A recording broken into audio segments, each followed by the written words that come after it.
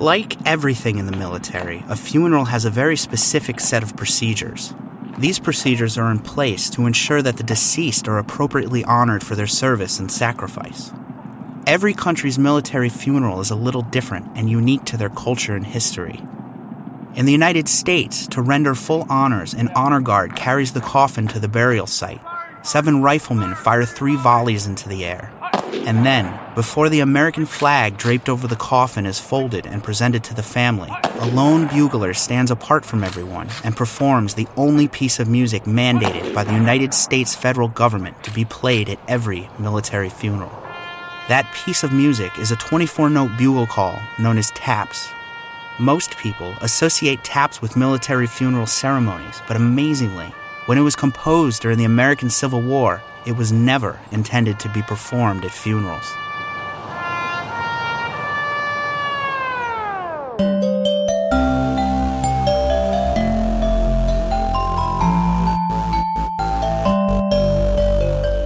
Hi, I'm Matthew Billy, and this is Between the Liner Notes, a podcast about music, why it is the way it is, and how it got to be that way. The American Civil War was a very musical war. If you were in the military, music was much more to you than simply background noise. Most regiments had their own official bands that would perform while the troops were marching to relieve boredom, or even while in battle to boost morale. Many troops who were not in the official bands found extra space in their backpacks to carry small instruments with them.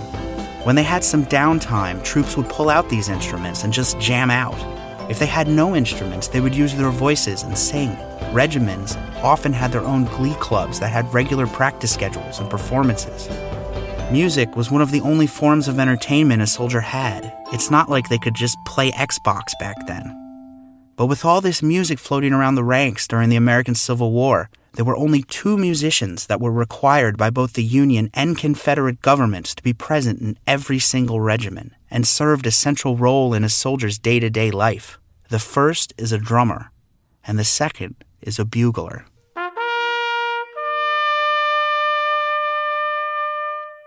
The bugle is a brass instrument that is played like a trumpet. Tones are made by the performer vibrating their lips into a mouthpiece. The tone is then amplified through the metal tubing. Although there are bugles made with keys that can play the full range of notes, in most military settings a natural bugle is used, which has no keys and therefore can only sound a very limited number of notes. Those notes are restricted to the harmonic series, octave, fifth, octave, third, and fifth, like this.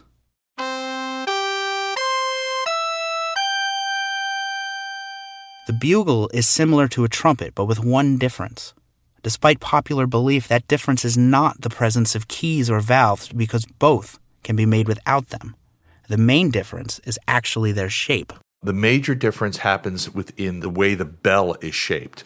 That's Yari Villanueva, former bugler for the United States Air Force Band and the author of the book, 24 Notes That Tap Deep Emotions, the story of America's most famous bugle call. A bugle has more of a conical shape to it, like a French horn. It flares out more. A trumpet has more of a cylindrical shape to it. It stays in a tubular form most of the way to the very end, then it flares out. So each instrument creates a different type of sound. A bugle has more of a mellower sound, and a trumpet has more of a bright, brasher sound to it. Today, with our cell phones, radios, and internet, it's hard to understand how difficult it was to communicate a message to large groups of people.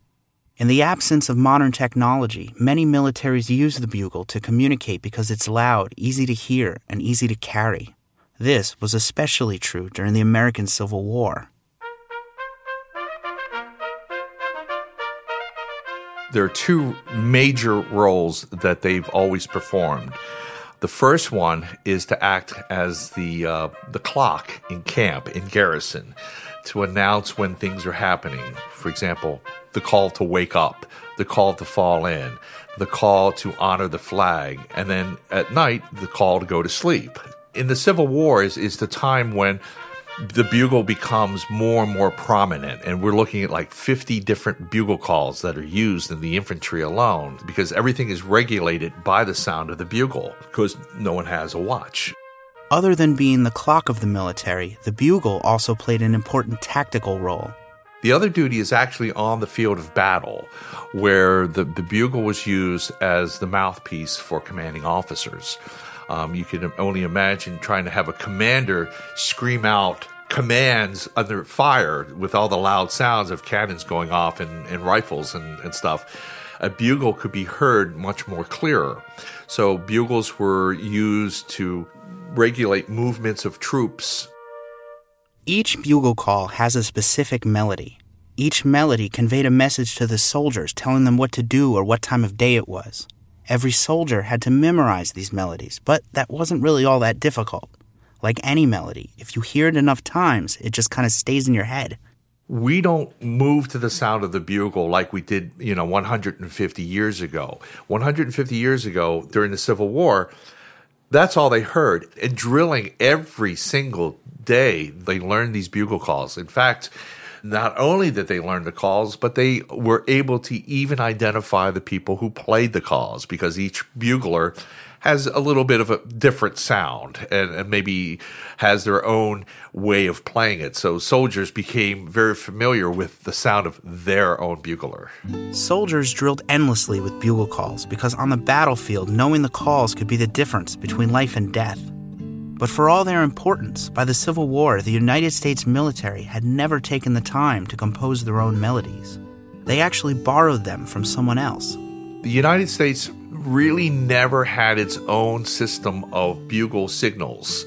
If you go back to the American Revolution, we were basically using the same calls the British were using. Okay, we used them for our own purposes, and we were using them up through the War of 1812. The War of 1812, which was an offshoot of the Napoleonic Wars taking place in Europe, was the second time the United States fought with the British in a half-century, and this time the British burned the White House to the ground.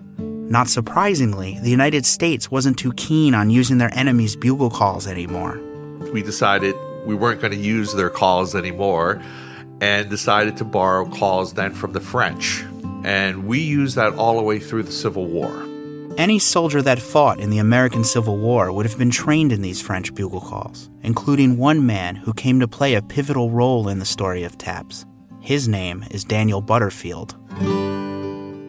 General Daniel Adams Butterfield was from Utica, New York, the son of John Butterfield, who was a prominent businessman, had started a delivery company, an express company, basically, to move goods from one city to another.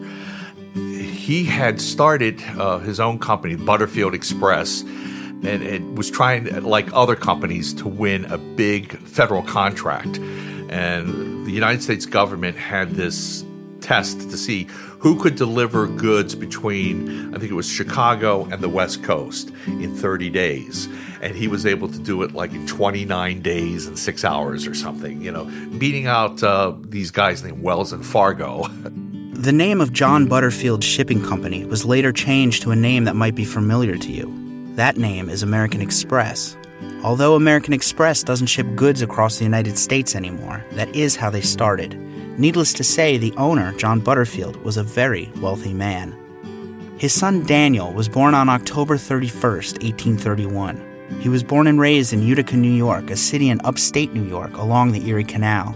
After graduating college and adventuring around the United States for a while, Daniel returned home and was given a cushy job at his father's company.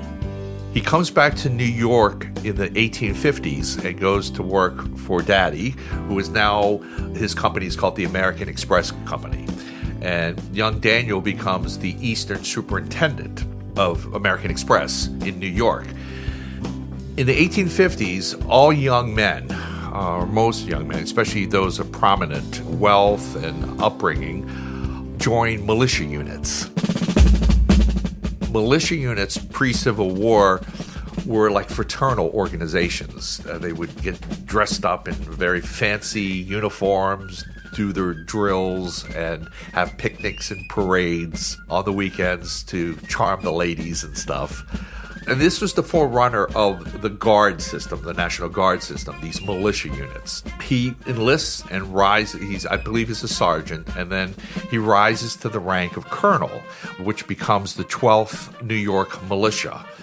And it's during that time he trains his troops in infantry tactics and bugle calls and stuff using old manuals. Because the militia units at that time don't have the very latest in all the manuals, so they have to use old ones. So he's using manuals that date back from the 1840s. But this plays prominent in a lot of what is to happen later in the Civil War.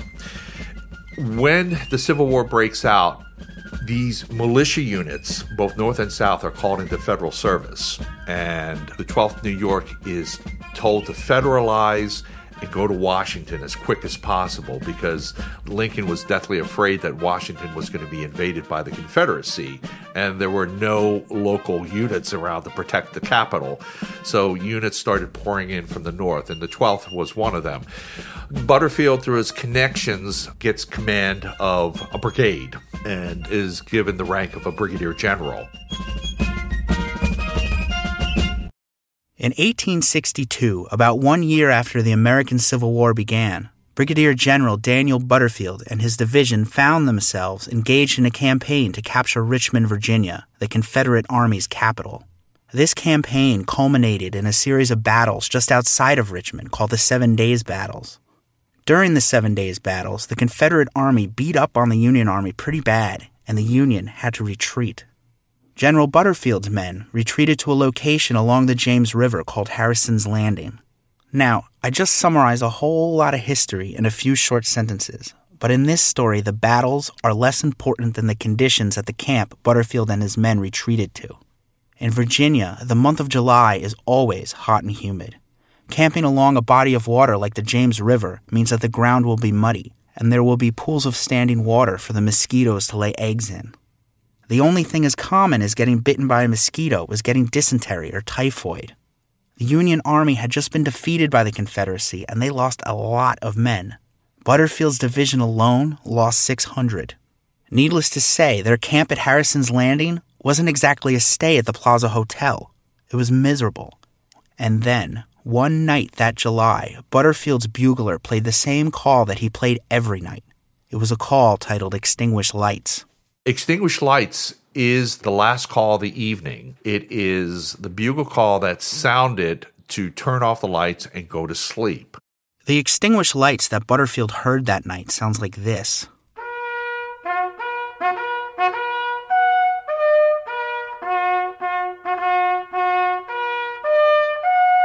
The melody and the tempo are an odd choice for telling soldiers to go to bed.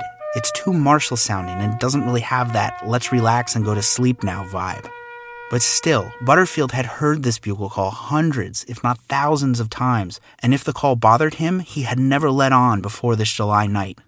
Maybe it was the multitude of mosquito bites making him itch, or the hot humid air making his uniform stick to his skin. Or maybe it was because he had just lost 600 men and needed something to take his mind off the bloodshed. Who knows? But for some reason, after hearing Extinguish Lights this time, Butterfield was fed up and decided to do something about it. So he asks his brigade bugler to come in, and together he and this bugler work out the notes for this new bugle call, which this 22-year-old bugler by the name of Oliver Wilcox Norton plays for the first time the next morning.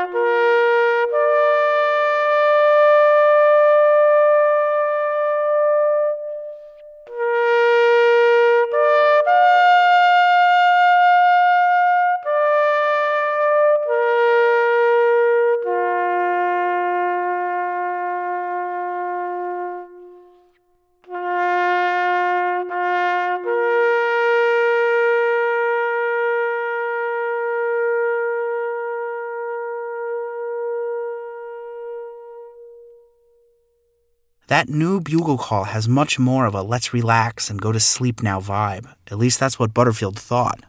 And judging from the reaction that the new call received when it was played the next morning, other soldiers seemed to agree. Immediately after playing it, he's approached by other buglers who say, what was that? And he explains it's the new call that General Butterfield wants used in the evening. So they get copies of it, and pretty soon everyone's playing the new call, the new 24 notes, in place of the extinguished lights. So in a sense, it went viral. Yes, that's a good way to put it. And like today, viral, where you have one guy pick it up, and then two other guys pick it up, two more, then 4, and then 8, then 16, and then it just multiplies.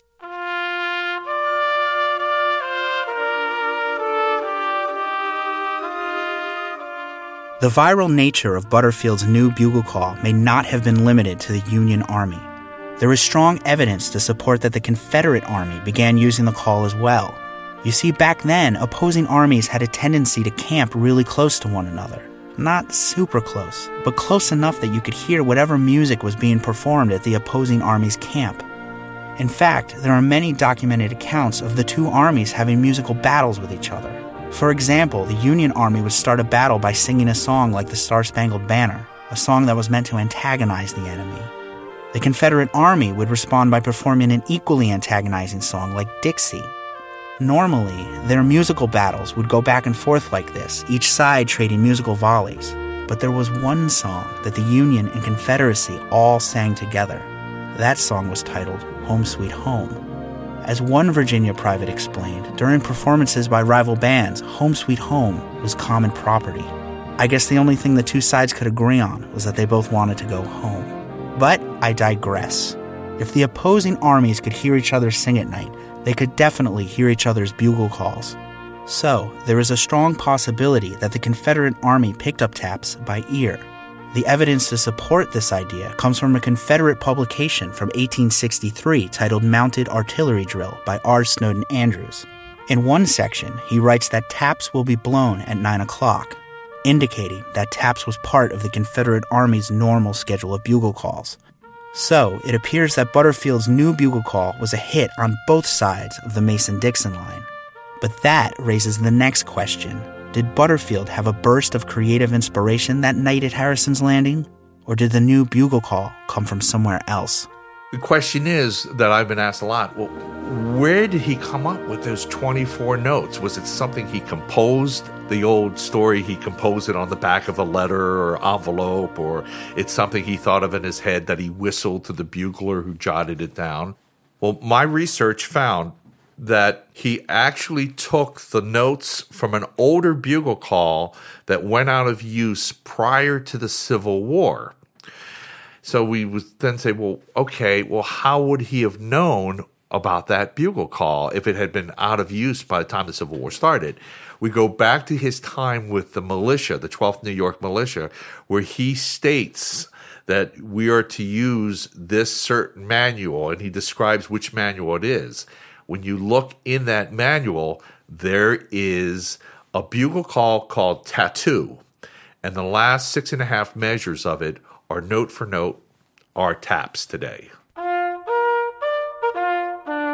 There is more than one bugle call with the title Tattoo. This particular version is often referred to as the Scott Tattoo because it's found in a military manual written by Major General Winfield Scott. As mentioned earlier, most of the bugle calls in Scott's manual were taken from the French, but oddly, we are not 100% sure where the Scott Tattoo comes from. No one has found a French military manual that contains it. So, we can assume that it came from the French, but the composer is unknown and the origin has not yet been proven. The Scott Tattoo is about 1.5 minutes long. In the last 30 seconds, there is a melody that sounds eerily reminiscent of Butterfield's melody. That's the Scott Tattoo playing right now. Let me fade this up for you.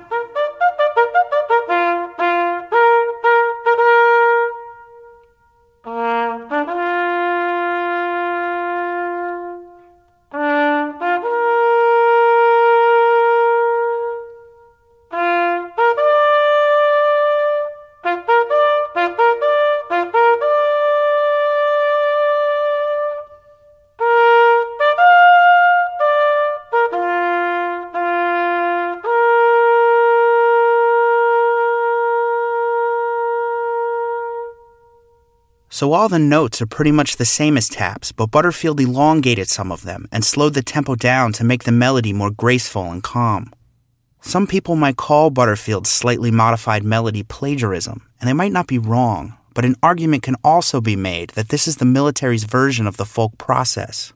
The folk process is a term that musicologists use to describe the way stories, music, and in this case bugle calls, are transformed and readapted as they are passed on from person to person and generation to generation. Butterfield readapted an out-of-use bugle call and transformed it into a relaxing melody that fit the vibe of turning out the lights and going to sleep. But to make matters more confusing, the new melody took on the exact same name as the bugle call that it replaced. It's not called taps. It's called extinguished lights because that's the purpose of the call, to extinguish lights. However, troops start calling it taps. And the reason they call it taps is that in the regulation of the time, after the extinguished lights call is performed, a lone drummer would beat a drum 3 times. Tap, tap, tap. Those 3 taps of the drums were to signify lights out. And they were referred to by soldiers as the drum taps. And when this new bugle call is performed, they just call it taps. So in a way, taps was a nickname for the new bugle call that through popular usage slowly evolved into the call's official title. The same way Butterfield never intended for his readapted bugle call to be called taps, he also never intended for it to be used at funerals. And yet today, it's closely associated with funerals. The first use of taps at a military funeral happens shortly after its birth. It turns out that an artillery unit was burying one of their dead, and the captain, John Tibble, decided to use taps as a way of honoring the soldier. At first, it was said that he told the firing party not to fire the 3 customary volleys, but just to have the bugler to play the call. During the American Civil War, after a battle, both sides would put their fighting on pause, giving them an opportunity to remove their dead from the battlefield. Once each army had buried its dead, they would fire 3 volleys to indicate that the deceased soldiers had been cared for, and the army was ready to resume fighting. In the case of Captain John C. Tibble of Battery A, 2nd Artillery, it was not in his best interest to fire the 3 volleys. He feared that rifle shots would renew the fighting and give up his battery's advanced position, hidden in the woods. But they had lost a man in battle and needed to bury his body. Tibble decided that a performance of taps to honor the deceased would suffice in place of the rifle shots. After that first funeral, just like when taps replaced extinguished lights, it again became somewhat of a viral sensation. Taps is the only call in our manual that's played slowly, completely through, and that it has an emotional appeal to it. So I would think that after having it played at that funeral, it may have been played at other funerals. And it's the same thing. It's played at one, and then somebody hears it, and they play it at another, and then another. And so by the end of the Civil War, it's become not an official thing, but just as a way of honoring. Despite taps' popularity at funeral ceremonies, it didn't become part of the official military funeral until decades later. The call at funerals is used unofficially a lot after the Civil War, but they never call it taps. That's the funny thing. And there's nothing in the manual to indicate its use outside of the last call in the evening to turn out the lights. But unofficially, it's used at funerals. It takes all the way to 1891 when the Army finally writes in the regulation that the call taps, and then they finally call it taps, is sounded after the 3 volleys at a funeral. So there's the first reference to it officially, but certainly it's used unofficially. Day is done, gone the sun. As a side note, many people know the taps melody with lyrics. Butterfield did not pen any lyrics. They were written after he readapted the bugle call. The most popular of the lyrics are titled Day is Done, which anyone who has been a member of the Girl Scouts of America knows pretty well. But that story must wait for another episode. God is nigh.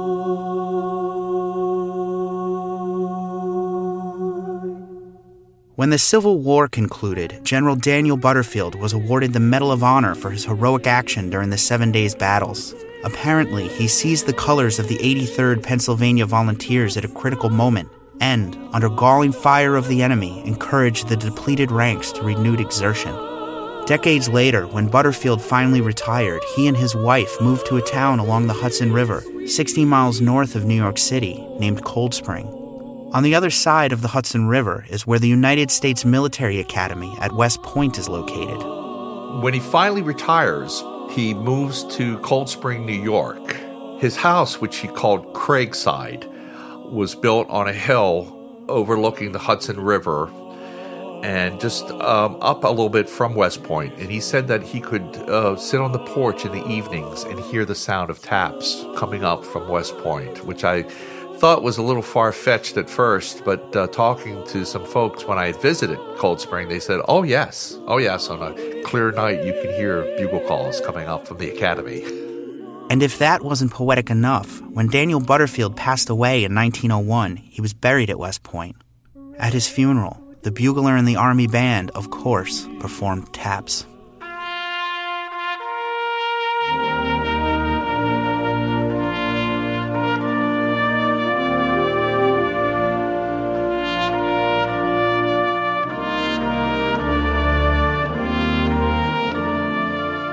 Today, every branch of the United States military maintains a full band.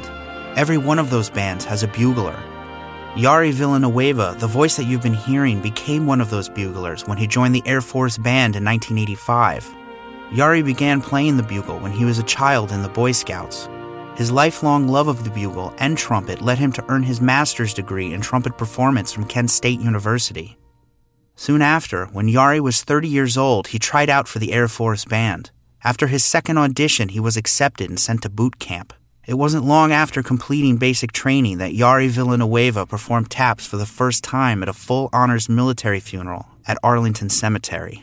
It was in July or August of 1985, and I will tell you, I was as nervous as all get out for the first one, because I didn't know exactly what to expect, working with the honor guards and with the band and stuff. At Arlington, what happens is that the bugler who sounds taps is usually part of the musical group that goes down, accompanies the casket down, or the caisson down to the gravesite. So after you play the hymn to get the casket up to the site and they hold the brief service, the trumpeter will leave the formation and position himself, then wait for the 3 volleys to fire, and then sound the taps. So you have quite an audience when you do it for the first time. You've got your colleagues, your musical colleagues, you have the entire honor guard, and then you have the family there. So it's quite nerve-wracking at first, because everything comes to a complete stop. After the 3 volleys, it's complete silence. And the next thing is those 24 notes. It's like you're on.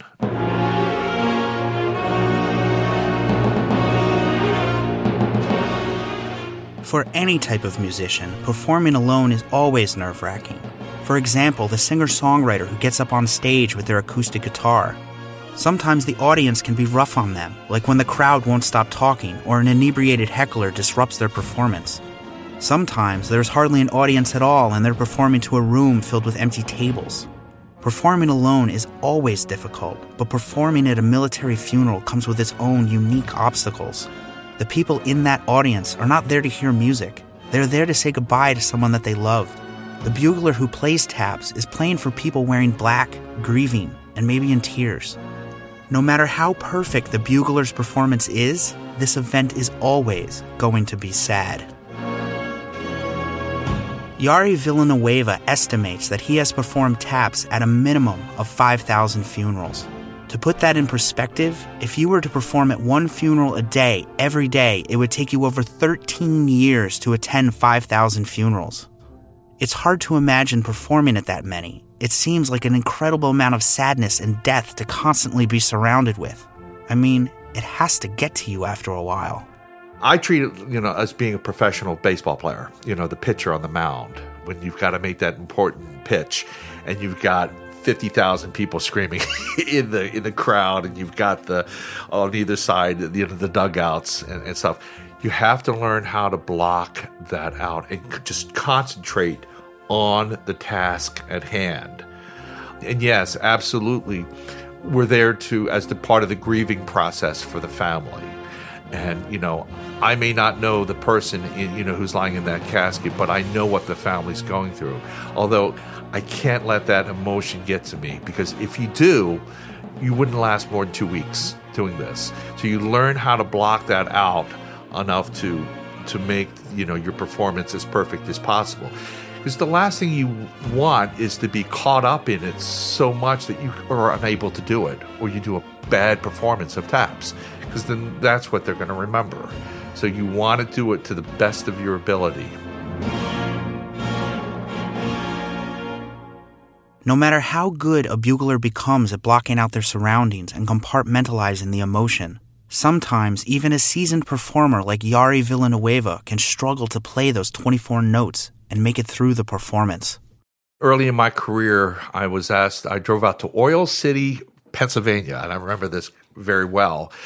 Oil City is north of Pittsburgh, I believe, and it was for a 19-year-old airman who had just graduated from basic training and had come home on leave and was killed by a drunk driver, he and his girlfriend. It was devastating to the family and to the community. And I went to the church service before the interment, and it was just filled with his classmates from his high school. A large part of the community turned out for this. And then when we got to the gravesite, it was difficult because I had started to play, and this moan went up, this crying started. And it was just not one person. It started just a few, but just built to almost everybody crying. And it was tough to make it through because I had never in my life had experienced that. And I can still recall that sound to this day.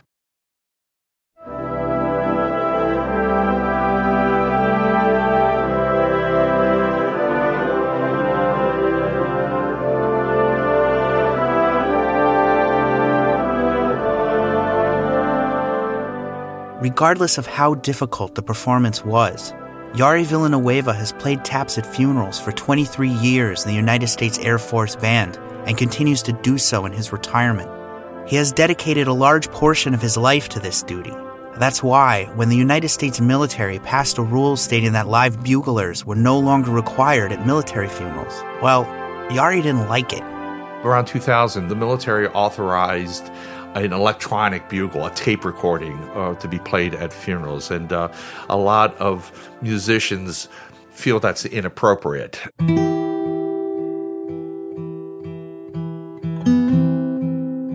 In 2003, the United States military contracted a company named S&D Consulting International to design an electronic bugle. They created a device called the ceremonial bugler. The ceremonial bugler is shaped like a cone and it fits right into the bell of a bugle. The wide part of the cone has a 2-inch speaker and a play button. To sound taps at a funeral, all someone needs to do is slide the ceremonial bugler into the horn, hit the play button, and hold the bugle to their lips as if they were actually performing. The latest version of the ceremonial bugler has a USB input so you can download and install new bugle calls from S&D Consulting's website. The full package comes with the cone with a 2-inch speaker, a very convincing nickel-colored bugle, and an instrument case to carry it all in. This will run you $530, plus tax. At first glance, the ceremonial bugler appears like the military equivalent of Britney Spears lip-syncing at her concerts. It feels inauthentic and cheap. But the fact is, the military didn't commission the ceremonial bugler to replace live buglers. The military needed the ceremonial bugler because the United States has a shortage of bugle players. The reasons for the shortage are complex. In the past, like when Yari Villanueva was a child, organizations like the Boy Scouts of America motivated many young kids to take up the bugle. For whatever reason, the Boy Scouts of America seem to be motivating fewer and fewer young ones. The problem is compounded by military budget cuts. The government is appropriating less and less money to the military honor guard and thereby buglers.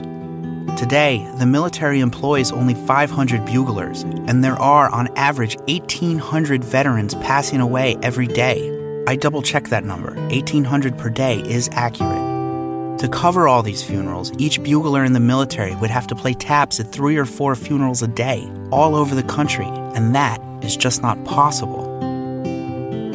When it became hard to find buglers, people began carrying battery-powered boomboxes to funerals and played taps off a CD. Visually, those boomboxes couldn't replace the dignified look of a person in full uniform playing a shiny bugle, and they didn't always work right. The CDs would skip or the batteries would die if the weather was cold. The moment taps should have been heard quickly devolved into an uncomfortable moment of silence. The ceremonial bugler was commissioned to replace the unreliable boombox and at least provide the grieving family with the appearance of a person in uniform playing the bugle. The electronic solution to the bugler shortage didn't sit well with real buglers, so they have devised their own solution. Many have stepped up and volunteered their free time to go and perform taps at funerals. These volunteers have organized themselves into nonprofit groups that you can contact, and they'll help schedule a bugle player for your loved one's funeral. Yari Villanueva runs one of these nonprofits. We formed a group called Taps for Veterans, and we're a nonprofit organization. It's easy to find us, tapsforveterans.org. And we're assembling a group of buglers from around the country so that if a family wants to have a live bugler instead of a recording, they can contact us and we'll make sure, do our damnedest to make sure that a live bugler is there. In Maryland, I'm lucky to work with, contracted buglers who go out and do these funerals. But 300 funerals a month, and I have about 10 buglers, we don't get to cover every single one. We cover about 85% with a live bugler. Unfortunately, there are some funerals we have to use the electronic bugle. It's sad to say. I don't think no one's ever going to get 100% coverage of live buglers, ever. In fact, the U.S. government says that only 20% of military funerals have a live bugler. I interviewed Yari on a Sunday morning. As soon as we finished our conversation, he had to head off to a funeral to perform taps. He wasn't being paid. I don't even think he knew the person the funeral was for. But, like so many bugle players across the United States, he believes it is his duty.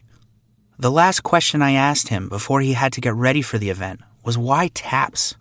What is it about those 24 notes that makes the pain of losing someone you love a little less painful? Why is this melody best suited to honor someone for the sacrifice they made for their country? Think of all the bugle calls that have filled the multitude of military manuals. The calls the United States borrowed from the British and then the French. All the calls composed after the American Civil War. There must be hundreds, if not thousands, to choose from. So why then, with all the bugle calls in all the world, is the call that General Butterfield readapted on that humid July night at Harrison's Landing chosen? Why taps?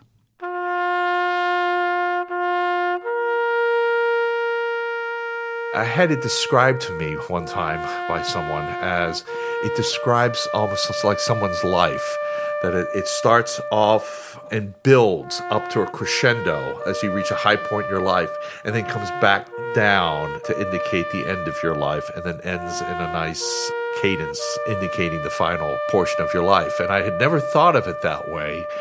And the fact that it's just a mournful sounding call, even though it just uses 4 notes of the bugle. It's amazing how those notes can really evoke emotion.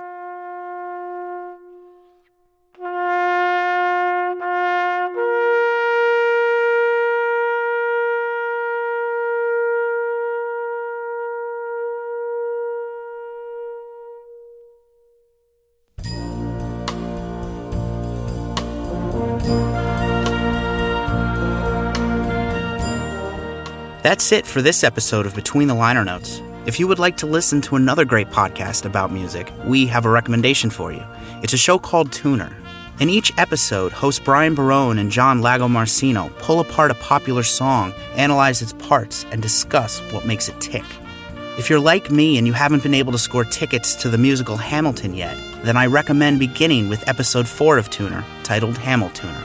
But anyway, this episode was produced by me, Matthew Billy. Jason Silverman created the Between the Liner Notes graphics and website. Laura Vandiver assisted with production. All the credits for the music used in this episode can be found at BetweenTheLinerNotes.com. There is a link to the credits on the page for this episode. My thanks to Yari Villanueva for sharing his research and discussing his experiences performing taps at military funerals.